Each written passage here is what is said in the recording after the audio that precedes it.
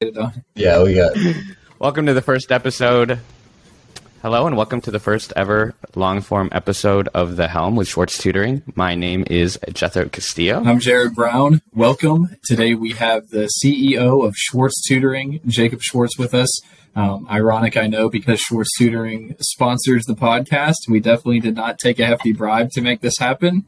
But welcome, Jake. How's everything going? It's going pretty well. I fully intend to drop 30-second ads just in the middle of this. So kind of robbing Peter to pay Paul to get it to work. We'll just stop mid-sentence and just start running our own verbal ads. How does that sound? That sounds great. I'm looking forward to it. So for the next 5 minutes, we should all just sit here and open and close our mouth just a bunch so that it would look like we are just doing the ad live. I'm just kidding. We're not actually going to do it. But I'll probably see the listenership go woo and fall off a cliff. You're like, yeah, I'm not watching this. Yeah.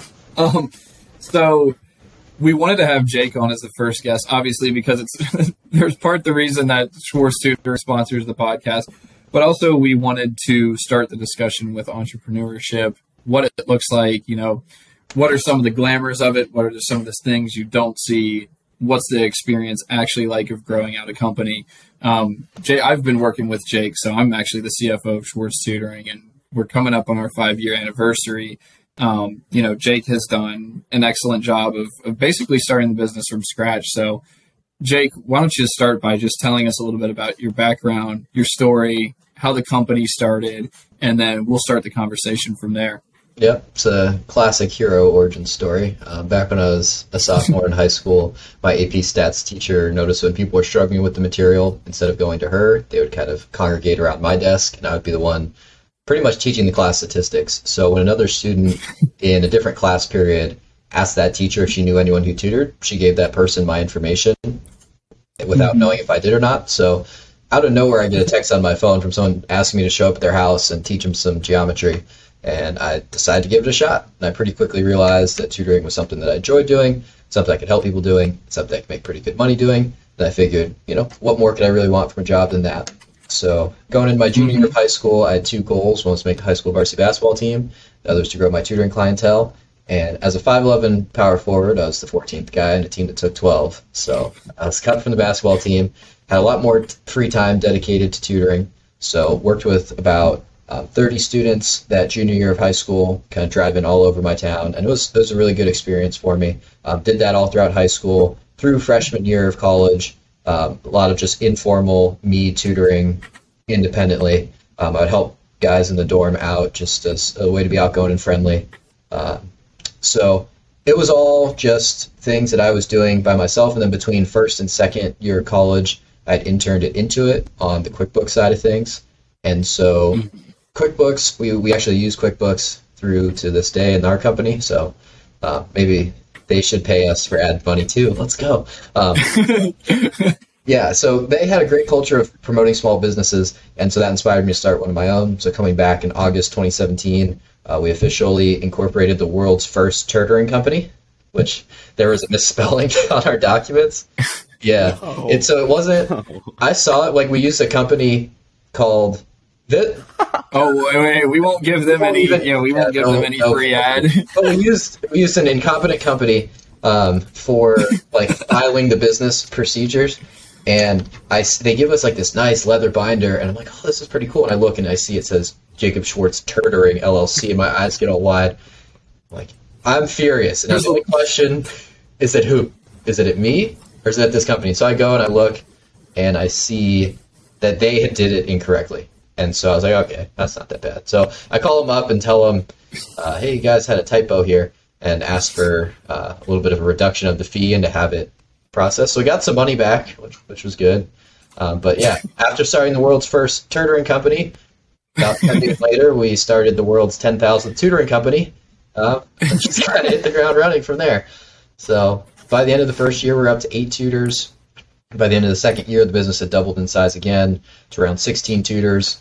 By fall 2019, I think we're up to around 24 tutors. And then spring of 2020, everything was going pretty well. COVID hit, everything gets shut down. And the university where the majority of our revenue comes from is Miami University. And they had implemented a policy where they let students take any class they wanted, credit, no credit, which I think was a good, fair, beneficial policy to the students, but did diminish the incentive to get a private tutor. So 2020 was a little bit of a down year for us. By spring of 2021, we were back to where we were roughly in fall 2019. And then by fall 2021, the business doubled again from that. So we've kind of carried that momentum forward and are looking to continue to expand, maintain our strong ties within the Oxford community, but then branch out to work with more schools and districts. So that's a little bit about where we've been and where we go. I have two comments and then a follow-up question. The first is that, classic hero origin story, starting in AP Stats class. I know Superman. I think Superman started in his statistics class sophomore year. I think Clark Spider-Man did too. Stats tutor. Wild. And then the second thing is the basketball team that he was the 13th member on, as a 5'11" center. Also as the 14th guy. I was power forward. 14th.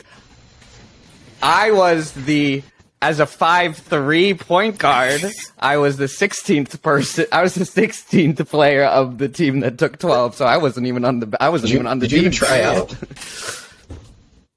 I tried out sophomore and junior year, not senior year. Senior year, I was like, I'm done, and I blamed it on politics. 5'3". But really, what it was is just my genes.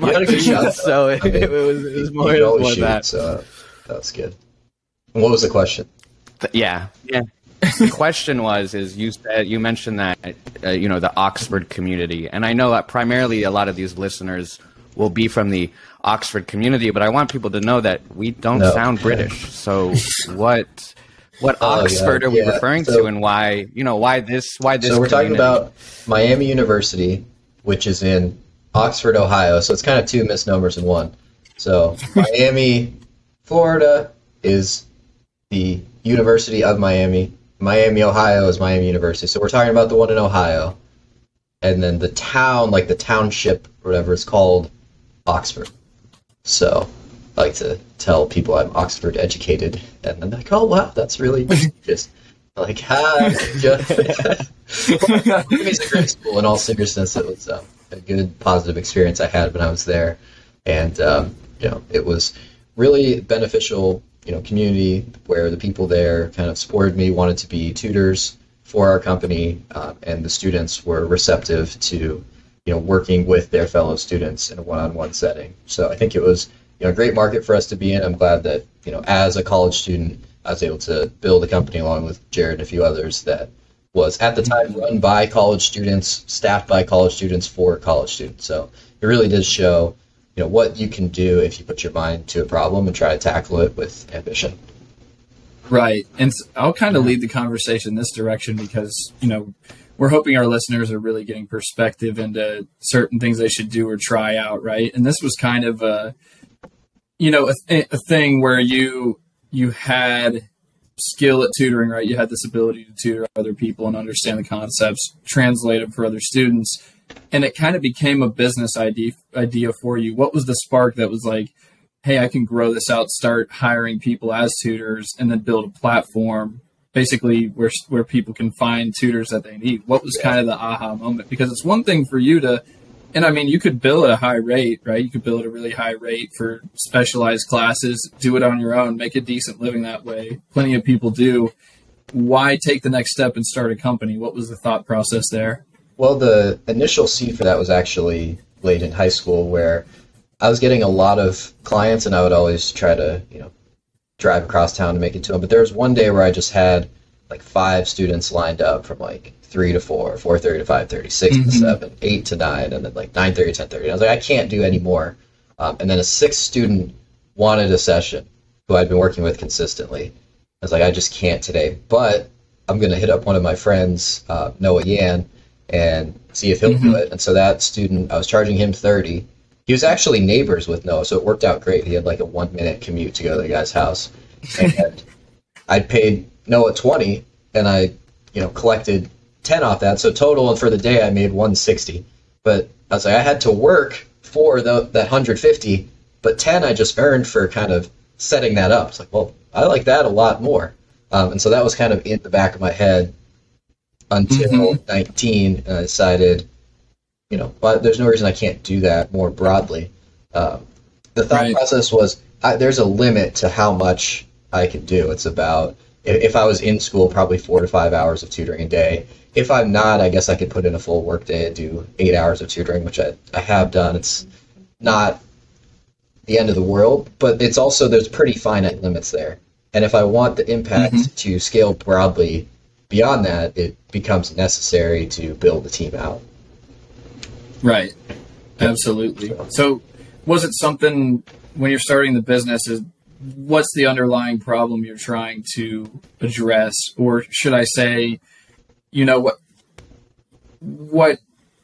what were you trying to solve at first? Like it was obviously just something you had a talent for and you kind of rolled into it, but now you started to see problems and opportunities. So talk us through the decisions you've made with the business, why you chose to do it the way you have, and talk us through the business model a little more, because I don't think we've given enough insight there. Yeah, absolutely. So, the school has existing resources for students. A lot of people would say, well, why would you start a tutoring company if the school has an existing tutoring service?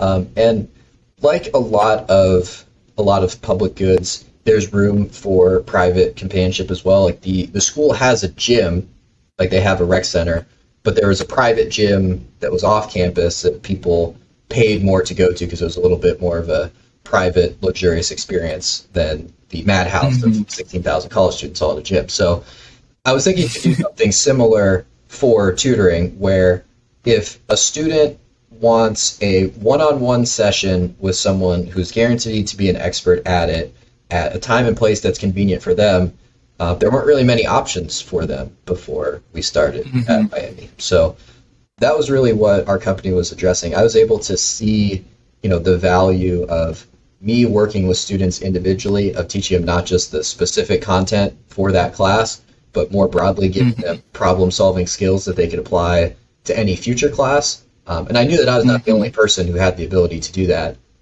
and that there were plenty of other high-performing students that if we could add them to the team, we could build out an offering where new college students who maybe have a tough time adjusting to the rigors of college compared to high school would have kind of the ultimate study buddy, where it's someone who knows all the material, has some of that same lived life experience, where they're a year or two. Right. It's not like a octogenarian professor telling them to study harder and like having these weird formatted stuff. It was understandable to the students because it's essentially their peers teaching it to them in a way that makes sense, one-on-one at the pace that makes sense. Because a lot of people are intimidated to ask questions, really fully explore ideas, because they don't want to be seen as stupid by their peers. But in the tutoring sessions, we've been able to make like a very safe, nurturing environment for the student. And in that environment, your academics can really flourish. So that's absolutely. That's yeah. It's something that, we should, I wish, I learned at a younger age that it is a part of learning. One of the greatest parts of learning is being wrong, because it means that you are thinking, and if you're wrong, then you'll figure out a way to make it right. And I think I remember in high school, I'd always have social anxiety whenever there were like cold calls going around because I didn't want to be wrong. And I working with Schwartz and seeing how tutoring is conducted and this sort of personalized education, realizing that not only is it okay to be wrong, it's good to be wrong. And it was just a really cool sort of thing that is being cultivated. I have a question for you on, I guess, similar to that line of, that realization for me. What were some realizations for you starting a company of your own, in comparison to a traditional sort of lifestyle, which was, graduating from college, getting that full-time job? What it can sound romantic sometimes to be the CEO of your own company. So what parts of it are romantic and what parts of it are like, oh no, this is not what people talk about a lot? Well, there's a pros and cons to it. I mean, it's not really that glamorous on the day to day. Like, I'm not, taking jets or riding in boats, going all over the world quite yet. It's very, very basic life that I'm living. Like I go to the library, I go to the grocery store, and I'll go to the gym. And then I kind of limit the scope of what I'm doing to those basic things and working on the company. So, the day-to-day is not super fun. It's not like overly enjoyable. It's not miserable either. It's just pretty neutral experience. When I do just take a step back from it and decide to reflect on just the overall life choices, I'm content with it because, I've talked to a lot of the people that I know growing up.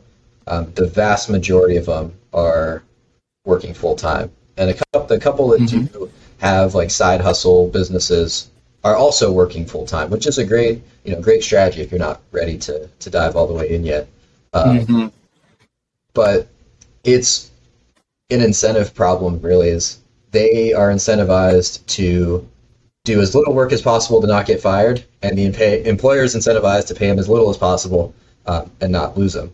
So I don't really want to have a situation where the incentives would lead me to not producing the full amount of output that I think I can deliver to the world. And so starting a business is really the only way to be fairly rewarded for making a big impact that benefits humanity. Because you can be fairly rewarded for plugging yourself into a large corporation in a lucrative role.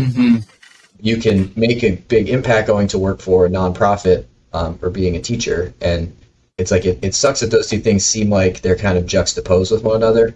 It's really, really difficult to have both. I've always been a guy that's kind of wanted to have it all. And so the only way to do that is to really, go through the pretty mediocre beginning stages of it to what will hopefully be a long-lasting business that can go on for decades. So Absolutely. I don't know if that really answered the question, but it's I think to hear the idea that, in that everyday, day-to-day sort of thing, it can be pretty unluxurious, unglamorous, pretty mundane, but, having that decent amount of stress because it's a completely different lifestyle. But what are some of like those moments where you go, this is why I'm doing what I'm doing, and the things that really make it gratifying? That's a good question. And the first one that jumps off is directly doing the sessions when you kind of give someone a really great explanation and they have that light bulb moment where their eyes light up, where they can see that the concept connects. It's like, oh, it's never been explained to me that way before. Like now it makes perfect sense. That's one of them. That's really what started the business, was trying to scale that feeling that I was able to provide to others. So when I get like feedback from students or parents of students, of people I've never worked with personally, and they're telling me how awesome of a job their tutor did, how much they loved their tutor, that is equally, if not, more satisfying than me doing it myself. So it all kind of comes back to people's cognitive process and not having it disrupted, not having people feel like they're not smart, capable enough to figure something out, giving people self-belief in their own mental abilities by really just listening to them, hearing where they're struggling, and kind of trying to cultivate an explanation that resonates with them that I don't have to personally do, like that the tutors can be trained to provide that level of service and impact. That's been awesome. So whenever I get feedback like that, it seems to make it all worth it. Yeah, absolutely. Yeah, I bet. Something Jethro and I talked about was just, the importance of getting different experiences while you're younger, trying different things out, getting outside of that comfort zone. And I think a lot of people early in life have themselves locked into one career path because it was aggrandized or it made a lot of sense. It's seen as successful by society. And, sometimes you have opportunities right in front of your face that you can pass up on. It sounds like you did a really good job of seizing the opportunity, realizing this tutoring thing can really go somewhere, but it's a long process, and the day-to-day isn't always very glamorous, right? It's the way I would describe building a business is it's like getting in shape, right? Or building a business, learning a skill. I think a lot of people, young people get intimidated by these things because of life experience or just the way we perceive things. And I don't know that schools do the best job, not to knock on schools because schools do a lot of great things, but I don't know if schools do the best job in making people feel comfortable about being wrong, right? Or comfortable with failure. I think failure is almost a good thing because it's, you have to keep testing your limit, getting better and better. I always compare it to getting in shape because it's like, if you go to the gym and work out hard for a week, you come back, you won't really see any visible results. But if you do that for 6 months consistently, compared to when you started, then you start to see, oh yeah, I've made some good progress. And then it goes on for a year. So it's a similar thing of, it could really be anything in life, right? It's a long process. You have to be consistent. You have to put forth effort. What would you say, like, for what you're seeing with younger people and some people you're working with, students, right? Just, being able to see people with talent, but not always knowing how to apply that talent or not always knowing even the way they learn best. What are some trends you're seeing or what are some thoughts you have on that with just the effort it takes to build a business?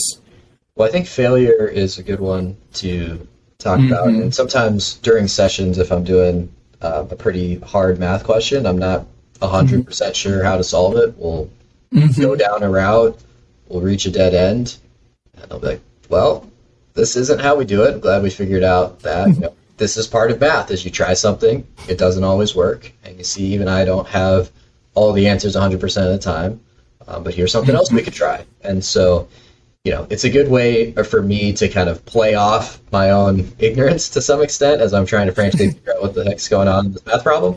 But it's true. Exactly. Like me, who's supposed to be the quote-unquote expert in this topic, can still struggle with it if there are these questions that I haven't seen before. And the key is to not give up on it, because if I spend enough time with it, inevitably we'll be able to crack it. And so not having everything just pre-scripted out, I already know what the answer is going to be, that works really well. I think a lot of times the content in schools is it's all been scripted out. The teacher knows exactly the steps that are going to follow. And so they might not be challenging themselves to figure stuff out in the moment. Right. And so it's tough for the students to kind of do that as well. But from a business perspective, I mean, there's a whole lot of failures that we could talk about. Any particular ones you want to go into? We've had a lot, I guess. Campus managers, we want to talk about those, or expansion to other colleges that hasn't fully taken off yet. That would be something where 1 year in, after hiring like 8 tutors and just cracking 5 figures of revenue, we were like, all right, we're ready. It's time for nationwide expansion. So we had ridiculous levels of confidence that was bordering on arrogance, and then that we got knocked back into place when every campus expansion that we attempted didn't really succeed, and so we're still still working on figuring that one out. And there's not. You go ahead. I mean, Pedro. No, I just wanted to say that I really appreciate the kind of transparency of going, I'm here talking about my own startup company, my own business and stuff. And honestly, it's still challenging right now. And to hear that and to know that the reason why we're doing this podcast is because we're desperate. No, I'm just kidding. But just the realization that, for somebody to embark on a journey of entrepreneurship it does sound amazing, because you see all the really successful entrepreneurs, CEOs, who are millionaire, billionaire, trillionaires, just doing whatever they want to do, kind of thing. But think about any small business, think about any artist, think about any creative person who's starting their own thing. They're all entrepreneurs because they're doing their own thing and they're starting their own thing, and it can be a very difficult lifestyle in the beginning. So I just appreciate the transparency there. Jared, what's your last thought? And then Jacob will have a last thought. And I think it's about time to good closing. Yeah. What's the life and career advice you have for young people listening to this podcast, right? Whether they want to get into entrepreneurship or not, what would you tell people about figuring out what they want in life and how to how to approach it in a way where it won't harm their future or will set them up for success. Well, I think, how do I sound like Schwartz? The fact that he was looking and he just went, the pause. What advice do you have for the young people out there? Yeah, there's no advice. There's no I don't want to advice, answer guys. that question. Nobody knows what they're doing. I think that's important to note, though, that nobody knows what they're doing. Like, I thought when you hit a certain age or experience level, everything just clicked. And it's like, no, people still make mistakes at the highest level of, like, pro athletes, pro basketball players miss shots, pro tennis players double fold on their serves. We were just cracking up, Jacob, because he was like, Jacob, what advice do you have for young people? And you literally laughed. Frozen. And it was just like, everyone's got to get it on their own. What are you looking at me for? Jacob has no advice for anybody. No, yeah, what? Yeah, you're like, yes, you want me to? No, that's my the $1 million advice. secret. This was like the time where Jared and I were interviewing Savannah. We were, all right, Jacob, what? 2019 going to 2020, and we were in the same place, but we didn't want to make it look like we were in the same place. So we had one laptop that was doing all of the audio, the other one was muted and like silenced and whatever. But we were going 90 degrees. Like I was at one corner of the table and Jared was at the other, and like there were different backgrounds, so it looked like we were in different places. Mm-hmm. And then Jared's brother, he was there also, and he gets up and he walks behind Jared, and then he comes and he's like pops off the screen for like 2 seconds, and then he walks behind me. It was one of the funniest things that ever happened. Yeah. That was so. Yeah, we were playing it. I don't know. Why were we playing it? I don't know why we thought. I guess we were just trying to come off professional. Yeah. We thought we were slick. That's the best part. We thought we were slick. It's like you tried so hard to hide something you didn't even need to hide, and you didn't even hide it. And things like that, where we just, we always took our work seriously, but we don't take ourselves that seriously. So it was earlier in the business, there was just stuff that sometimes we didn't have streamlined or professional processes set in place because we're so laid back about everything. Wait. And it might rub candidates the wrong way. I don't know. Everything's unbelievably late. What's the piece of advice you would give to... All right. We say young people, but we're young too, so we're giving it to ourselves also. What piece of advice from your life? How do you really figure out what you want to do? There's so many options, and it's hard, right? Because you're looking up Mount Everest. It's like, you have to pick something and stick with it for a really long time to be good at it and get paid to do it. And, for young people looking up that Mount Everest, it's like, how do I know what to pick if I don't have the experience? What if I pick the wrong thing and I don't like it? Yeah, Jacob, give us your answer, because you're apparently the sage at the top of Mount Everest. I mean, you got it. I kind of view it as a machine learning problem, where when a model is trying to optimize, what it does, it starts with just a local solution. It's like, what would be the best direction to go from where I'm currently at? So you kind of take stock of your life, say, what are the attributes that I have that make me unique? What tools do I have at my disposal? Who do I have in my network? And you just kind of assess where you are and try to do the single best thing from where you are going forward. And if you miss and you go a slightly wrong direction, well, then you're just in a slightly different spot. And if you do that again, you try to take just a small step in the right direction. So you don't need to worry about climbing Everest. You do need to worry about getting caught at a local optimum a little bit. So if you're only thinking about like a narrow path nearby you, oh my God, you kind of get stuck at something that's pretty good, but not as good as it could be. So you can just be willing to risk it all and not try to have loss aversion, because, at a certain point, you're never going to do something if all you do is talk about doing it. Like, you have to just do it and just try it. And if you fail and you fall flat on your face and you lose a lot of money, and you embarrass yourself in the company, oh well, at least you tried. So... Yeah, I think you got to have a really healthy relationship with failure, I think, no matter what you choose to do, because failure is a sign of effort, really. Yeah. I don't know that that's talked about enough, and people are afraid to miss problems on tests, and it's that fear actually causes worse performance than if you were just relaxed and like, I'm going to figure this out, not worried about failing. Like, truly, I've experienced it. I'm much better at solving problems or performing in any aspect of my life when I'm not worried about messing up. I'm just like, I'm going to do it. If you mess up, it's like, okay, I messed up. And then, okay, what can I correct there? I mean, have you ever seen Charles Barkley try to play golf? That swing. That bro is stuck in his head. That swing, that needs some sports psychology, doesn't it? But yeah, anyways, that's our time. Thank you so much, Jacob, for coming on. Clearly, we could have more conversations, and I anticipate that we will, because you are sponsoring this podcast, so it makes sense. No, but I would say Jacob is an inspiration to me, at least, to say yes to yourself almost, and to say I want to do something, I'm going to do it. But at the same time, having that realistic practicum and going, I'm not going to be at the top of Mount Everest in the next year, but I'm on the journey, and I will enjoy the journey and focus on these little paths that might lead me to the top of Mount Everest, but it also might lead me somewhere completely differently, but I can only start here. And I've always really loved that. And so thank you for sharing your time, your energy, your effort in this past hour, and just sharing a little bit of your life. I got something out of it, and I hope you guys listening / watching get something out of it too. Jared, any last we could talk all day, right? But we'll take suggestions for different professions or paths that people want to see. We could get really interesting with it. We can bring people who DJ on. We can bring people in medical school. We can bring people who are doctors.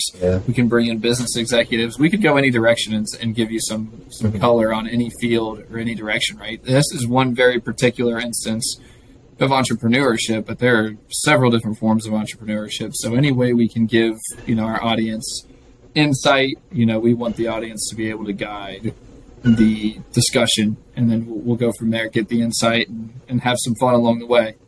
And absolutely. Well, thank you guys all for tuning in and listening to us be fools for about 30-40 minutes, and we will see you guys